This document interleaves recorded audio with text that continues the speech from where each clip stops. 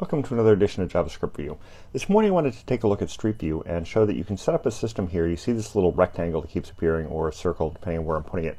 And that's showing me where I'm going to change my panorama view if I click in that location. So if I go down here, I'm going to change my view all the way down the street to that spot.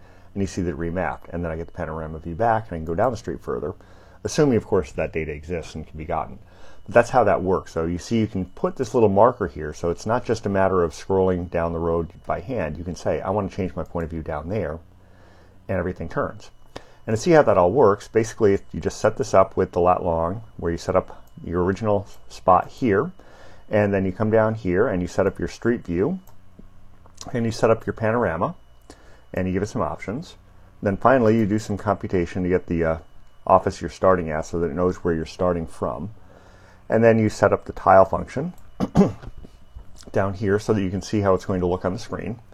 And then finally, get the custom panorama down here. This is how it actually moves around.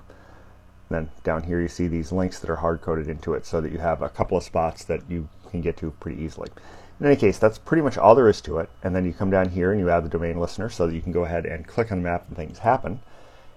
And that's it. That's how you get from there to here. So that's about it for today. Until next time, have fun with JavaScript.